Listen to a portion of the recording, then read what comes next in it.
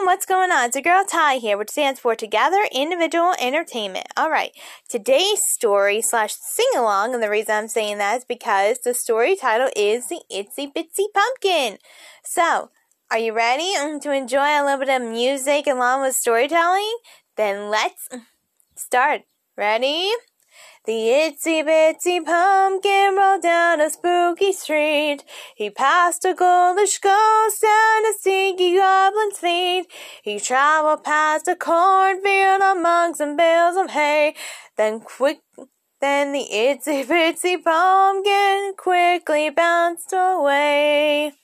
The itsy bitsy pumpkin didn't want to roam.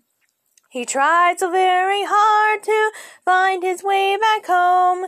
Luckily, a passing witch helped him on his way, and the itsy bitsy pumpkin was home by end of day. I hope you enjoyed that, because I know I did.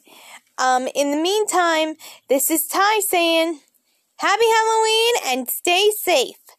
And reminder, don't forget to watch me on Safety Saturdays. Bye!